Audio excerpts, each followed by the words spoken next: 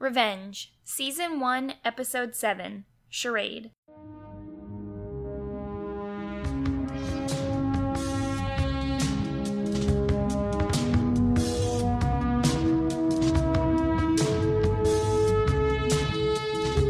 Hi, and welcome to the KowSki cast. I'm Mary.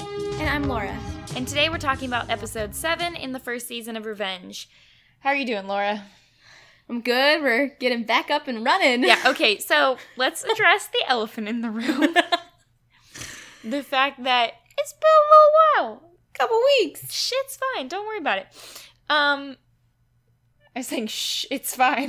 Sorry. That did not sound like that. that. That did not sound right. I was saying, shh, it's fine. Okay. Yeah, so basically the problem is that we have a father who does some weird things with his time and works on projects and stuff. And one of the things that he's been working on recently has been trying to break the world record for running and juggling. So running 50 miles while juggling, and he wants to do it the fastest. So we had to spend a couple weeks setting up the event, actually doing the world record attempt, and then like compiling the evidence and sending it in, and all of that has finally just now finished. Yeah, Mary was the event coordinator? Yeah, event director. The director, sorry. So she played a big role, and you were responsible for getting the whole event organized. My dad needed a lot of help and a lot of it's for the Guinness World Record, and you're required to have witnesses, and just, it was a big production. And even after the event, we had it videotaped, and Mary had to edit it. Yeah, I mean, it took like 8 hours. So I had 8 hours of footage on 4 different cameras that I had to edit, and he was technically breaking 2 different records, and so we had to compile all this evidence, and there's all these rules and things. So yeah, it was a long process. But now we're back. Yeah, and I didn't really have much of a role in the juggling thing, but I mean, this is not a one-man show. It's a 2-woman show, so... It is exactly a 2-woman show. So I just didn't do anything. Yeah. Right, yeah, it kind of needs both of us to do this. But we're back. We're going to be cranking out some more episodes, hopefully getting these up. But, you know, things happen. Sometimes you need to take a little break and help your dad beat a world record. And yeah. So... Yeah. Who can blame us? No, not anyone, I don't think. Not our loyal listeners, yeah. That's for sure. And, I mean, we've been away from each other, or have we? Well, no, weirdly, we've actually been together more often recently for the last several weekends, but we've just been really busy doing things. We've had relatives that have come to visit. Yeah, we had relatives visiting, and then it was our mom's birthday, and so we've just had a lot going on. But I've been in Richmond this weekend. Yes, so it's been a lot of fun. We're back at it again. Yeah, okay. So, to break into this episode... It's finally the episode that we've been alluding to for a long time. 7 episodes in. Yeah. I thought this was episode more like 4, but it's actually episode 7. The episode where we finally get the real Emily Thorne. Yep. / Amanda Clark. Confusing, but... Yeah, exactly. The person who is right now charading as Amanda Clark. Well, did they ever... Before this episode... Did the show ever hint that Emily Thorne's name was actually based on a true and a real living person? Because I was just thinking, think so. I thought she changed her name, she created a whole new identity, which she did, but I didn't know it was a swap of 2 girls. Right? Yeah, I don't names. think any of us knew that it was a swap. I think that the whole purpose was that it was supposed to be. We knew that the person who's pretending to be Emily Thorne, you know, the main character, Emily Van Camp, we knew that she was actually Amanda Clark because of the flashbacks. And we just, I guess, assumed that she had taken a new identity, but not that this identity was a real identity. And now we're figuring out why. Yeah. I was kind of wondering if this show, when it was originally airing, if they had like a half-season... like finale type of thing? They do. This is not it. Oh, okay. The mid-season finale... Half a season. Mid-season. No, the mid-season finale, I'm like 99% sure is what we saw in the in the very beginning of the first episode with the engagement party. I could be wrong. That might just be the season finale, but I'm pretty sure it's actually the mid-season finale. Okay. Or not quite the season finale. So I feel like we're still several episodes away from the mid-season. Yeah, it's because I mean, this episode was, just to jump ahead, the Emily and Daniel finally said they were falling in love with each other, and I feel like you don't just get engaged right after that, right? You're like in love for a while. Yeah, I was actually confused because I thought that Emily and Daniel already said that. Had already said that. I guess not. Maybe it's just because they had. I just assumed that this had already. Old-fashioned. Look, not judging. Do what you want. They're a modern day couple. But I was a little confused with like how much time has passed and how long they've been together. Like, we know the first episode was somewhere near Memorial Day, and we know that we've already had 4th of July, so we know we're somewhere halfway through the summer-ish. And assuming that this show is going to take place more or less just during the summer, I'm not actually sure. We'll find out. I would say that we're definitely halfway through the summer. July 4th is usually, like, halfway. Yeah, man, I literally just watched this whole show a couple months ago. And I'm already confused of... The timeline? Yeah, the timeline. But, anyway. We'll figure it out. We're getting through it. Figure it out. And, I mean, the episodes coming up could just be not spaced apart very much. They could be just spaced apart by days, and so... Well, like, in this one, we know... They mentioned, like, last night. And so we know that this one also took place right the day after the previous episode. All right, so to start off with our topics for today, this whole episode was centered around the timeline of the 25th anniversary of Conrad and Victoria Grayson, and they're having an article written about them, which sort of keeps pace with the episode of, like, writing the article coming out, and then having anniversary dinner party with the family. And so let's just go through a couple points from this. Why is this even happening? Is this something that it's the Graysons... 25th anniversary. It's a big number. Okay. Quarter of a century. No, I meant, why are they having an article written about them? I think the article is supposed to be like, oh, look at this family, look how perfect they are and how well they've stayed together. Like, here's some advice on how you can also be the same. I mean, it's much like, I mean, would an article like this be written about the royal family? Yes, similar kind of thing. Okay. Well, I was just wondering if it sounds like it was Times, or maybe it was the Times. I don't know. Not Time magazine, but I think they mentioned Times. They said, I think it's like the Hampton Times or something like that. Yeah. I was wondering if they had been approached by the magazine. Oh, I'm sure. Or if the Graysons were like, we want an article. No, I think they were probably approached. But, I mean, like it's the all Hamptons' finest. Yeah, it's all good publicity. I mean, it's like, I'm trying to think of another example. It's not quite like, you know, Kardashians, but no. No, but like, because they're reality TV. But I'm saying, like, if the Kardashians were in an age before social media and the internet and stuff, but they were still like a well-known family that people cared about listening, you know, to what was going on. I feel like that's sort of a similar thing. I don't know. They usually talk about royalty. They usually compare them to that. So, yeah, this whole 25th anniversary thing, it's all kind of a sham because we know that, like, things have been rocky with Victoria and Conrad because of the whole Lydia incident. And just all this stuff recently being dragged up from Victoria's past. I think, so looking back at this show, I've always wondered, like, okay, Emily doesn't actually, her coming into town has not actually brought about the whole thing with, like, all these flashbacks where Victoria seems to be talking about David Clark a lot more right now. And I don't think that really has to do with Emily coming to town at this point, except for the fact that Emily exposed to Victoria that Lydia and Conrad were hooking up. And I think that is what has brought back all this stuff because, like, from Conrad's point of view, he's like, well, you had a thing for David, and I knew about that. And also, from Victoria's point of view, it's like, you're cheating on me, and then thinking back to when she cheated on him, you know? So I think that's really the connecting tissue. Yep. And so the reporters just kind of diving into wanting the details about their love, the Victoria and Conrad's love, and it opens up with Emily, you know, she's doing her her quotes and everything are poetic. Oh yeah, talking. I liked this one. It's from Hamlet. Does it include this?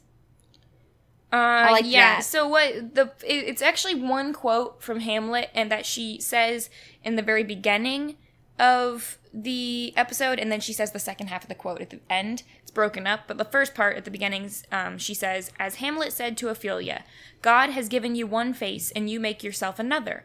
The battle between these two halves of identity, who we are and who we pretend to be, is unwinnable. Victoria is worried." Oh. Sorry, and then I'm reading my notes out loud. Victoria's worried about Lydia waking up. I just also liked, true. I liked the, who we are and who we pretend to be. Yeah. There's two sides. And so after they wrap up the interview, Victoria's talking to Conrad, and she's just kind of like, oh, Hampton's most perfect couple. How much more of this can I handle? Can I handle lying and pretending to be? She seems very concerned about, like, how stressful this is on her. And I mean, I can kind of imagine, like, it would be hard to pretend that everything's perfect when it's not. But also, like, I mean, you brought this on yourself, I mean... Yeah. The other thing that I kind of noticed was when the reporter asked them, what has bonded you? Like, what has bonded your love, your marriage? And she says, the birth of our son, Daniel. And Charlotte, of course. Like she doesn't even say, yeah, it was a big pause. It's like, she quickly said, the birth of our son, Daniel. And then she just said, oh yeah, and Charlotte, of course. She didn't even say, and our lovely daughter. Like, she's really not trying. Like, she messed up before with the whole thing being revealed that she had talked to her therapist about how she was kind of, her relationship with Charlotte was rocky and that, like, blew up. And I'm like, she's not even trying to make amends for that at all. No. I don't know. It just, again, Daniel's like the golden child. And this episode really has a whole lot of moments of showing, like, how close Daniel and his mom, Victoria, are. Charlotte even says something like, oh yeah, Daniel could get away with murder.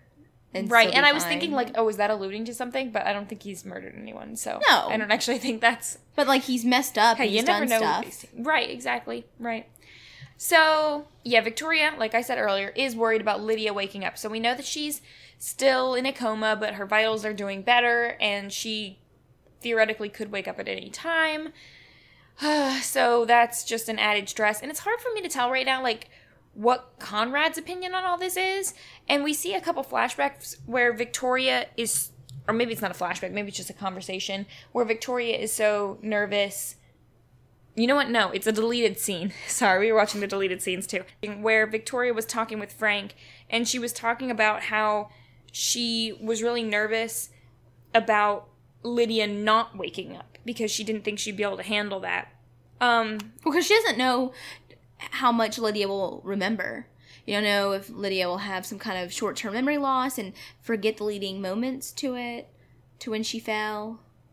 Yeah, but I mean, it would be so much easier on all of them if Lydia just didn't wake up. Oh, gosh. I mean, I know that's terrible, but... Well, speaking of... You had just mentioned Frank. Speaking of Frank, Victoria and Conrad mention... Well, Conrad tells Victoria, he says, Frank has cashed the severance check, so hopefully that's the last we'll hear of him. And obviously when they say that, we're going to be hearing about Frank. Frank calls, like, a couple times in this episode. And it seems sort of like... And he shows up, too. The hospital. You're right, he does show up at the hospital. So, yeah, Frank calls Victoria a couple times, and she's basically saying... She's kind of scared of him because she knows that he pushed Lydia off the building. Or, well, pushed is kind of the wrong word, but they were fighting right by the edge, and Lydia fell. So, she's really scared of him, and she basically tells him to leave, and he kind of says, like, I'm going to win your trust back, even if I, or die trying, kind of. I thought she said, I'm going to redeem myself, or like... Whatever, something like that. I didn't know if he was hinting at, like, I'm going to get revenge on you guys, or was he saying, I'm trying to get you back? No, he was saying, like, I want to get you to like me again, like you used to. Okay. I think it's pretty clear that Frank has a thing for Victoria. Right. So, the rest of the stuff with the anniversary article really has to do with, like, we see Charlotte talks, we see Daniel has a conversation with the reporter, and at one point the reporter asks, Daniel says something that hints at the fact that he's in a relationship, and the reporter is like, ooh, tell me who you're in a relationship with. And he's sort of reluctant and says, no, she values her privacy, because I think at some point Emily had decided that she didn't want to be a part of this article. And then Tyler walks in and he's like, oh, you mean Emily? Like, he just blows up the whole thing all the time. He's a terrible, terrible person. I hate him. I feel like, did he do that on purpose? Like, he wasn't being clueless. He clearly did that on purpose. I mean, I feel like Daniel probably told Tyler that Emily didn't want to be part of the article, or that was probably mentioned around Tyler. He clearly knew, and yet he decided to bring her into it anyway. So the reporter shows up at Emily's house and does interviewing her, and I don't think we actually ever really read parts of the article, but throughout the episode we get hints at what it was about based on people saying, oh, it sounded lovely, oh, you guys are like, famous in love and all this, and so I think that it was supposed to have been kind of, I don't know, Emily says to Nolan that she used the interview as a way to, like, spin her point of view or whatever, and so I think, or used it to her advantage, and so I think that she is using it to her advantage by making them seem really in love for whatever reason. I'm not really sure what advantage that is. Maybe just trying to get Victoria to see that, like, Emily is serious about Daniel. True. I'm not sure. Yeah, because for some reason Victoria just always has some kind of beef against Emily. I think they even does Emily even say that, or someone tells Victoria about that? Kind of questions, like, why? What do you have against me? Yeah, so Daniel has a conversation with Victoria, and this was the scene that I was talking about where we really see, like, how close Daniel and Victoria are, is that he's really comforting his mom, because I think Conrad, there was a fight. There was a bunch of fights at this anniversary dinner party.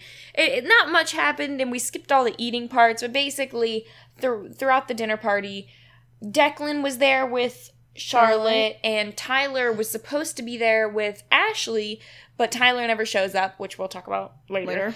And so Ashley just sort of looks like weirdly seventh wheeling it or whatever with all these other couples. And Emily, of course, is there with Daniel. And so there's like a bunch of fights that happen having to do partially with Emily and Jack's relationship. Declan is mad at Emily, and then Daniel clearly didn't know that Emily had gone and given a present to Jack. And Declan is so open, straightforward. He was kind of spilling the beans on a lot of things. Earlier in the episode, Emily comes to visit Jack and gives Jack a gift. It was like it's like a compass. A compass, because to kind of thank him for fixing the work, her porch swing. Yeah, the work he did on the porch, and kind of said, friends, we're friends. And he said, like, I'm so embarrassed about what I did during the 4th of July party, how he, took her to the dock and kind of opened up to her. And she's like, hey, it's totally fine. It's all good. But so Declan brings it up during dinner. He's like, yeah, and, Jack, it was a lot for him, what he did, to, like, what he said during the party and building the bench for you. Like, that took a lot for him to do that. And then you basically shut him down, and Daniel's over here like, wait, what? I didn't know all this happened between you and Jack. So that kind of blows up. Yeah, I think that I can't really blame Declan, because I feel like he is just so honest. And I what were we talking about? We were talking about how a couple episodes ago, we were talking about how Emily came to town and she had all these plans, but one of the things she couldn't plan for was Jack being there. She didn't know that. And I think in the same way, it's really all the Porters. She couldn't plan for Declan being the voice of reason and the only one, spouting truth. And I mean, Charlotte even tells Declan later, like, oh, you're probably the only person to have sat at that table and been honest, in this house, because everyone else is just BSing each other all the time.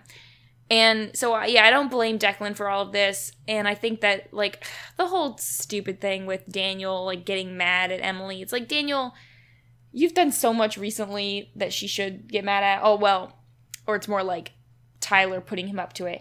Because in this episode, throughout the whole thing, we see that Tyler has a big cut on his head where he's claimed to, and he even tells Daniel that Daniel, threw him into a wall or something like that, or banged his head into a wall, which... I feel like that was supposed to be more of a big deal, and he mentions it to Daniel, and then it's like, Daniel's oh, sorry. like, oh, sorry, man. It's and then that happens. I don't even know if Victoria finds out that that's what happened to his head. Yeah, that was in the previous episode. Tyler said that. But, we never saw any repercussions for Victoria. Like, I guess just because they were so preoccupied. Preoccupied.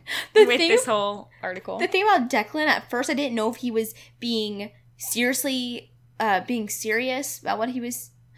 He would say certain things that I could have taken it as being sarcastic, or I could have taken it as, he was being serious. I think he's being genuine. So, genuine, that's what I mean, genuine. There was this one point before the dinner, they're at the dinner party, and before dinner is served, they're kind of waiting on Tyler, and Daniel's just like, no, let's just start without him, and Jack is like, Declan's like, we wouldn't want your food to get cold. Yeah, we wouldn't want the food to get cold. Victoria, I'm sure you've been slaving away in the kitchen, all day.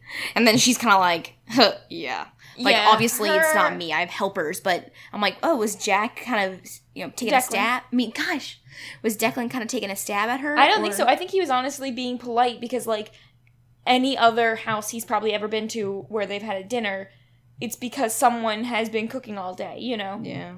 So, it is kind of, it's cute. I took it more as it was really cute. I mean, everyone laughed, but I think they laughed because they knew that he was kind of, like, clueless about it, Yeah. Which is, I still think it's cute. Well, back to Victoria and Daniel talking, and Daniel's opening up to her and kind of says, what do you have against Emily? Right, that's what I was going to say. That's what he said. Yeah, and so Victoria says, I just don't... Her fear is that he's going to get hurt. It's just... And I'm like, is this true, or is this all just BS because you don't trust Emily, specifically? Well, but they also put flashbacks back to her and David, and I feel like that was really hard on her.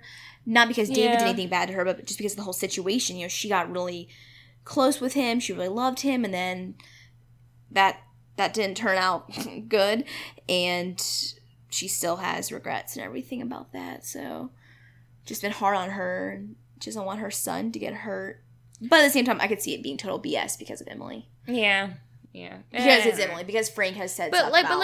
I mean, it's like, she's suspicious just because she's like, random, awesome, beautiful, rich lady moves next door and has a mysterious past and no parents, and it's kind of like, I mean, you'd probably be questioning that too.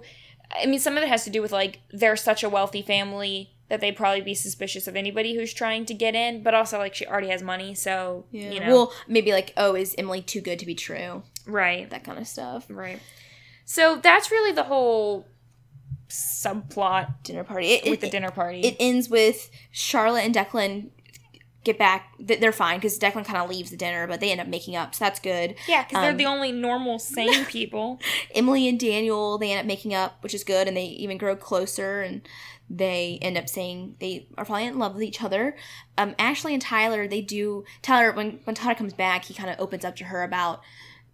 He actually tells the truth and says that his family is bankrupt and that he's like, yeah, listen, I'm straight up here because I'm trying to, like, get in with the Graysons and their company. And even, like, he alludes to, like, blackmailing them in order to become indispensable.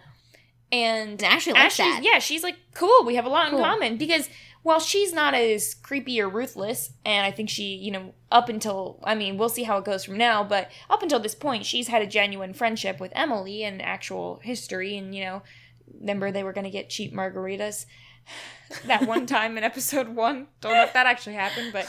whatever. We haven't really seen casual Emily since, like, those first couple episodes when she was just, like, hanging out with Charlotte. I mean, whatever. Ashley. God, hey. So many characters in this show. If you want to know about a cheap margarita, I was drinking cheap margaritas all night last night. I feel like a margarita, does that even count when you just, like, have margarita mix and you pour it into some tequila? I had a weeks old margarita mix that I just have been just saving up, not even refrigerated. If it's not, like... I don't know. I like the frozen margaritas better. Like, where they're more like a slushie. I can't eat those. Why? Sipping the frozen... They have a lot of air in them. And especially sipping them through a straw, it makes me... You just drink a smoothie through a straw. Yeah. That's probably a bad idea, Don't feel actually. too good. My stomach's really sensitive, so when I get a margarita, I get it on the rocks. And plus, more alcohol. I mean, not more alcohol, but, like, the ratio... It doesn't matter. If you drink it before the ice melts. Well, right. Yeah, if you drink it before the ice melts, you get less water. Frozen margaritas, you're just diluting the alcohol with more ice and you're crushing it up. I'm okay with that. Yeah, give myself some more water. That's good for you. Hydrate. Clearly we have different I just like the slushiness. It's fine. No, I like it, but like 7-Eleven Slurpees, I can't do those. I can't. Those are horrible. I love those. So much air. So I call those ices because they're actually Icy brand. It's like the brand name. ICEE. ICE. Yeah. But do we call them Slurpees? Yeah, 7-Eleven is Slurpees. You can call them Slurpees. Are you sure? I thought 7-Eleven also had ice. Maybe they are Slurpees. They're Slurpees. They're Slurpees, like the colorful or the colorful cups. Anyway, that's a tangent. Do ices have? It must be just be blue cups. Which one has like a bear? The polar bear is icy. The polar bear is the icy.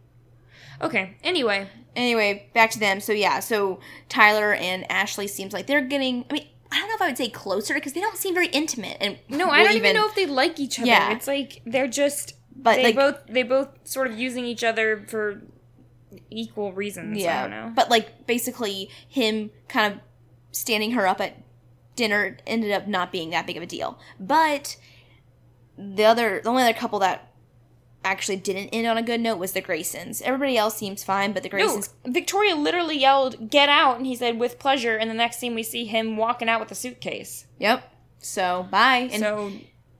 Bye, Felicia. Bye, Felicia. I don't know where he's going. So, happy 25th anniversary. Yeah, it's just all a big, mess. But, anyway, so that was that. So, the other big topic is all about Tyler. I hate talking about him, but like there's some big stuff that happens. So we're gonna do it opening up. Right, stuff. We're gonna do it in speed mode. The speed mode of talking about Tyler, just because I don't know, it just bothers me, and I just want to get rid of him as fast as possible. Well, so Emily, she tells Nolan, "Hey, I want you to keep eyes on Tyler. And find something that will make the Graysons not want to trust him. Because he's acting sketch, and, especially with the whole reporter thing, like, telling the reporter about Emily and Daniel. Emily just doesn't like him, and at first, Nolan's like, wait, I thought you were really concerned about Frank, and for some reason, like, Emily's totally fine with Frank is, like, not her top priority, even though Frank broke into her house. Yeah, this morning finds her gun too. He finds her gun. He's not really being threatening in there, but he apparently has hunted down a file where that tells him that she was in juvie for a couple years. Yeah, and right after he leaves, we see her grab a phone and call Warden someone. Yeah, it was like a phone that she had hidden under her floor, and it was like. Maybe that phone was just to like speed dial to call the warden. And, okay, we'll come back to that. Yeah, we'll come back to that. But anyway, so she goes up to Nolan and says, "Hey, I want you to find some beef against Tyler, some kind of blackmail him or whatever." Yeah, just find something we can use against him. And Nolan's like, "Ooh, my own solo takedown sounds fun," because is Nolan also mad at Tyler? For any reason? I don't know. I'm not sure. But Nolan, at the beginning of this episode, we see he has a bodyguard because Frank attacked him in the previous episode. So he's got this bodyguard who's following him around. And Nolan, I think, wants to be a little more behind the scenes. Doesn't want to be so upfront in doing things with Emily. Which is kind of ironic because he ends up being very not behind the scenes for this takedown. Well, and he was... trying to be more visible earlier, and he realized that was like, that backstab. That's something that annoys me about Nolan and other people in the show, is they're always like, "Oh, Emily, bring me into your little circle of trust," and then it's too much for them, and they get mad that they were brought in. Exactly. So he gets Tyler to come over? So, yeah, he finds Tyler, like, in the road, because Tyler's out on the sidewalk. Tyler's out walking and shopping with Ashley, and Ashley's like, "Oh, those shoes are cute," and then goes into a store. And Tyler runs into Nolan. Nolan basically says, he makes some joke or reference about like, "Oh, you should get a restraining order." And he's like, "JK, I mean, other people should get restraining orders on you, like Leslie someone did." Montgomery. Yeah, Leslie Montgomery. And we're like, ooh, why does Leslie Montgomery have a restraining order against him? Well, we find out because Nolan is like, "Hey, come over to my house tonight at this time." And Tyler's like, "Yeah, I'm going to a dinner party." And Nolan's like, "Ha ha ha. I'll see you at 7 or whatever. So that's why Tyler isn't at the dinner party, because he's at Nolan's the whole time. Right. So Tyler goes over to Nolan's, and Nolan basically says, so I did some digging, and I found out that all of your bills were paid by a Leslie Montgomery or something. I can't find their name. I wrote it down somewhere, but yeah, Leslie Montgomery. Had paid all your bills, and I was like, wonder why. And then I realized that Leslie Montgomery is a man, and you are clearly a, playboy hustler or whatever. A gay hustler. Yeah, and then Tyler says something along the lines of, well, I'm not necessarily going to say that I'm gay, but sure, I'm a hustler, basically. And I think he pretty much says, yeah, you got me, like, yeah, you're right. Yeah, on that, in terms of that part, yeah. And then he basically starts, Nolan kind of makes a reference to him also being, at least somewhat open to men, and, which I think probably, I'm curious to know whether or not the writers put that in the show, because, Nolan is a very interesting character, and I think probably some viewers were curious about his, I don't know, sexuality or whatever. I'm not really sure, but yeah, he mentions being a three on the Kinsey scale, so that's kind of right in the middle there. And I don't know anything about the scale. The Kinsey scale goes from 1 to 5. Kinsey, K. I don't know, Kinsey or something like that. I'm not sure how to spell Kinsey, but the Kinsey scale. So he's 1 is you're completely heterosexual, and then 5 is you're completely homosexual, and so a 3 is bi or whatever, right? And so you could have I don't know if it's you have to have a number 1 through 5, or if it's more you could be a 1.1 or 1.2 or something. Yeah, who knows? But ever since he says the 3 on the scale, you could see Tyler he stands up. They were sitting across from each other. He stands up. He makes his way over to Nolan. He's takes getting a little closer. Drink, yeah. He's getting closer, and he's like, "Ooh, let's make a deal then. Let's compromise here." Yeah, because does Nolan say something about Tyler is poor and he's a poser? Yeah, that part is also, I think Tyler admits basically the same thing he says to Ashley later. He says to Nolan about his family being bankrupt and all this, and I think that what he's getting at is Nolan is saying, I could spill all this to the Graysons, and clearly they would not want you to work for them. And that's when Tyler is okay, I need to fix this problem. Anyway, so then we don't really see anything from this later until Tyler shows up and talks to Ashley. But at the end of the episode, when Nolan calls Emily, I think, to sort of give an update, he mentions that he says, oh yeah, Tyler's a bit of a con artist, but you can't con a con. And we see that Nolan has filmed their last night soiree, together, to use, I presume, as blackmail of some sort. So, I think Nolan probably enjoyed himself. I think that he also, Ugh, how could you enjoy yourself with Tyler? I know, that's just creeps me out. I just don't like Tyler at all. But yeah, so while Nolan probably, got something else out of it, he also, I think, was clearly using Tyler as much as Tyler was using him. Oh, yeah. They were both trying to use each other there. Well, and I'm just kind of wondering if, Tyler is getting close to the Graysons, so he can get a good job, and make money, but also, is he being all buddy-buddy to Daniel and kind of, possessive over him and jealous of Emily because maybe he's interested in Daniel? Yeah, and Daniel's a good-looking guy. I think it's definitely possible, but I'm not sure if that ever is answered. Okay. Directly. Yeah, I don't know. But it's definitely possible, because I think there are times when you see, Daniel talk about how much he likes Emily, and the two of them walk away, and you see Tyler get all mad. I'm not really sure why. Yeah, but it's if he's just using Daniel to get in close with his family, why does he need to mess up Daniel's relationship with Emily? Yeah, it's a good point. It's a really good point. Yeah. I didn't think of that. Made me think about that. Okay, so let's move along from Tyler. So, right, Frank is the big other person who goes through a lot this episode. So Frank he's looking sort of the worse for wear. Every time we see him, his hair sort of looks more messed up, and he appears to be wearing probably the same suit that he's been wearing since he was fired. He just doesn't look great. He reminds me of somebody. I don't even know if he looks kind of like David Clark or someone else. I mean, they both have sort of curly-ish hair. Well, are you thinking about the bodyguard in 50 Shades of Grey? Because that's the same guy. We've already talked about this. Oh my god. We've already talked about this. Dang it, you're right. It's one of those things where, like, have you ever seen where you start to, like, you recognize someone in something else, and then you're like, oh, they seem so familiar. It can't just be from that, but it really just is just from that, you know? Yeah. So, anyway, Frank he broke into Emily's house, and he finds out that she was in juvie, and Emily calls the warden, and then we see Frank go visit the warden person, and the warden's just like, oh yeah, Emily was charged with, I think, assault or something like that. She was charged with harming her foster father with a pair of scissors or something like that. Scissor stab? Yeah, stab with safety scissors, I think he might have even said, or child scissors. I feel like that was the thing.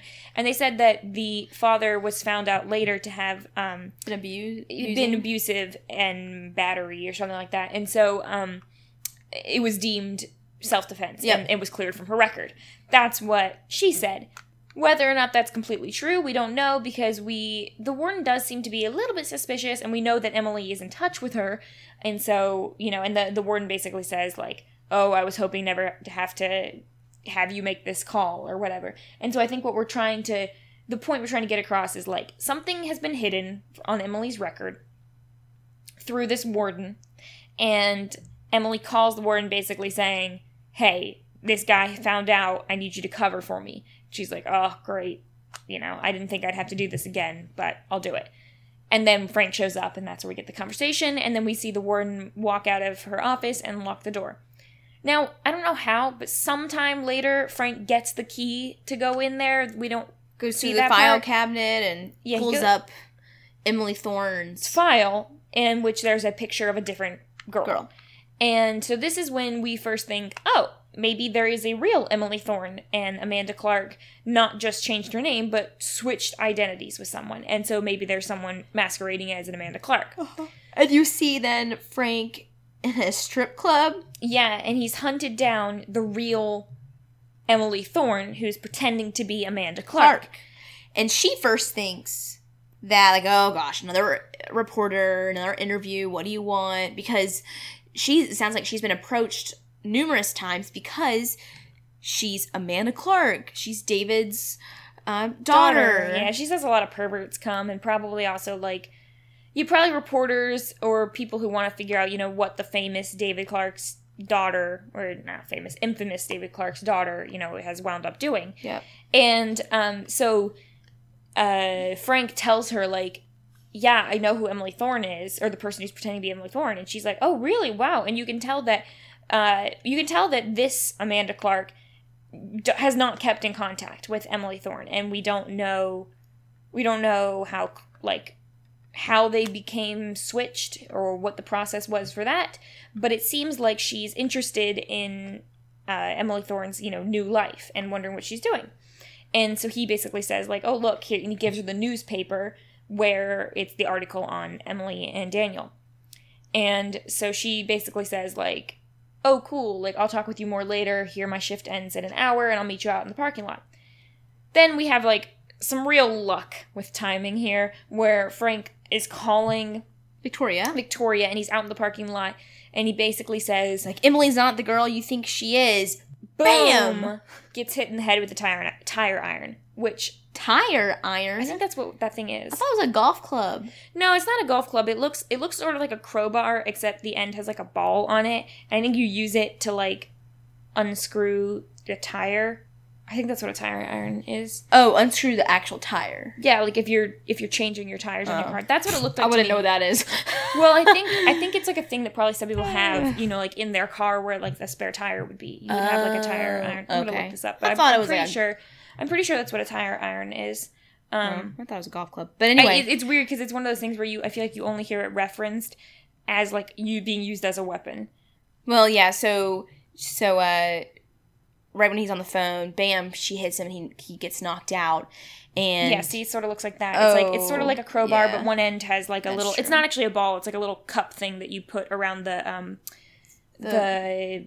screws, bolts, yeah. in your tire. And so he was talking on the phone at the time, and Amanda Clark leans down and picks up the phone, and she glances at it, and she sees Victoria Grayson, and Victoria's on the other side going, Frank, Frank, yeah, you there? And then she just hangs up, and then you see Frank kind of move around like, and then bam, she hits him again. So And it makes a really terrible sort of crunching, squelching noise. yeah, I'm like, where is she hitting him? She's not hitting him in the head, or is she? That's a fatal blow. My guess is that she's hitting him in the head. That's my guess. Well, anyway, and then the next you see of Amanda, she's showing up at Emily Thorne's house. Yep. And telling her, Frank knows about us, about the switcheroo. She's like, oh no. And then Amanda says, but it's okay. I've got it covered.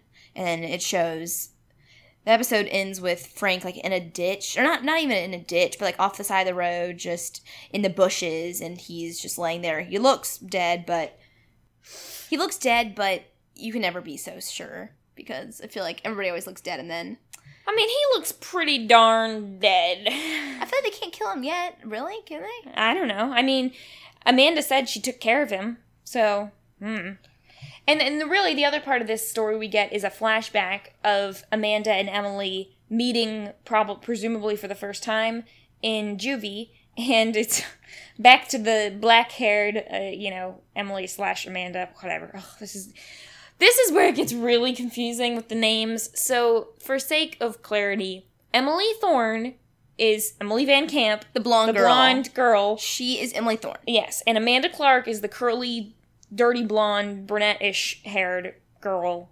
I'd say she's brunette, right? I don't know. I feel like sometimes she looks more blonde. But maybe it's True. just because I'm picturing her character from Adventureland. Was that the movie? Adventureland. No, she had brown hair in that. Did she have brown hair in that Pretty sure too? she had really... I mean, she always has, like, big curly hair. I love it. And... her hair is beautiful. Oh, my gosh. In Adventureland, she looks considerably older in this one. Not in a bad way, but I feel like she looked like a teenager back in Adventureland, so I'm thinking maybe... I think Adventureland was probably first. I don't know. It's gotta be first. Yeah, she was the cute-looking girl at the fair. Isn't she, like, blowing a bubble, like bubble gum? I don't remember. Stand there and... I don't remember. I can't even think of what her first name is, the character's first name, but I know it's like something P. It's like, oh, that's Ashley P. Or it's Amanda P. Or whatever her last name is. Watch it be Amanda. I don't think it's Amanda. Amanda P. But, I like that movie. You've got to be able to tolerate Kristen Stewart because she's in that. Kristen Stewart's not the worst. Jesse Eisenberg. Jesse Eisenberg. No, I feel like he just kind of creeps me out in that movie. I don't know what it is. That whole movie, I feel like you watch the commercial and you're like, oh, it's going to be fun. And then it's just one of those, like, kind of a downer kind of movies. I don't know. I just didn't think it's not fun like you want it to be.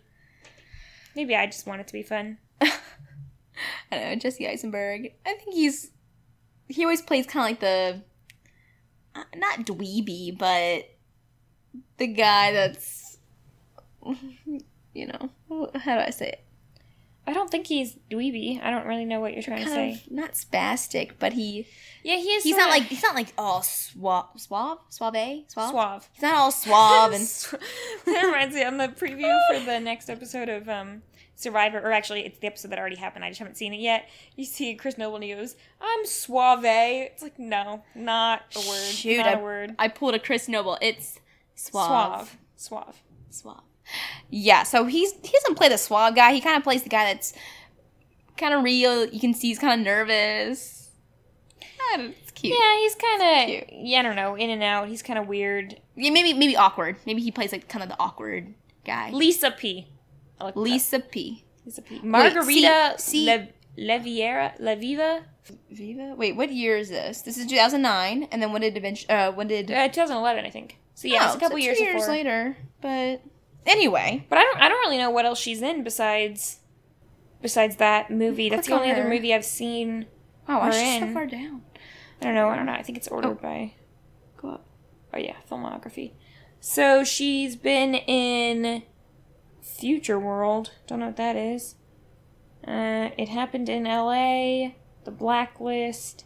Nothing that I really... Wait, The Blacklist? Isn't The Blacklist... Is that a movie or a TV show? It's a TV show. Oh, never mind. TV show. Boys I used to babysit. Oh, that's a short. Interesting. Diary of a Teenage Girl. Yeah, I don't really recognize any of these. Besides Revenge is probably the most notable thing that she's been in. Okay, anyway. So, yeah, it ends with them, with Amanda and Emily meeting. And Victoria calling Frank again, saying, hey, now I'm, like, officially worried about you. And that's really the end, which is kind of... Yeah, it's kind of a creepy end, because you see Frank lying in a ditch on the side of the road. But, ugh. But anyway, that's pretty much it for the end of this episode, and you are welcome to write to us on Twitter, which is at KowSkiCast, that's Cow with a K, or watch our episodes on our YouTube channel, which is also KowSkiCast, Cow with a K. And we hope to be putting up some more videos on that YouTube channel soon, possibly not related to Revenge. We'll see. It might be about other things. We've got some other projects we're tossing around. In the works. Yeah. And the show has just had a turning point with Amanda coming, so it should be interesting.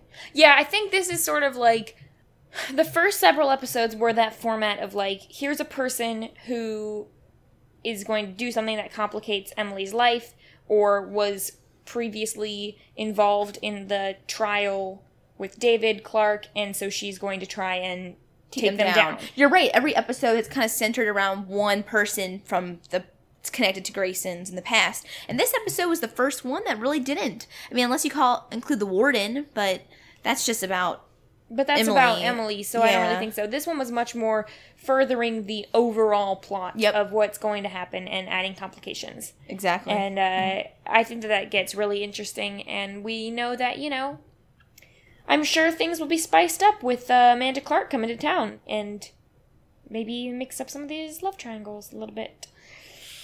'Cause don't we need that? Oh, yeah. Anyway. Okay. But that's all for this week's episode. Thank you for joining us, and we will be back probably in a week. Who knows? Hopefully next Monday for our rewatch of episode 8. For now, we're the KowSki sisters. Are we married? Sound like you're stuttering a little bit. Just a little bit. We're the KowSki sisters. Peace out.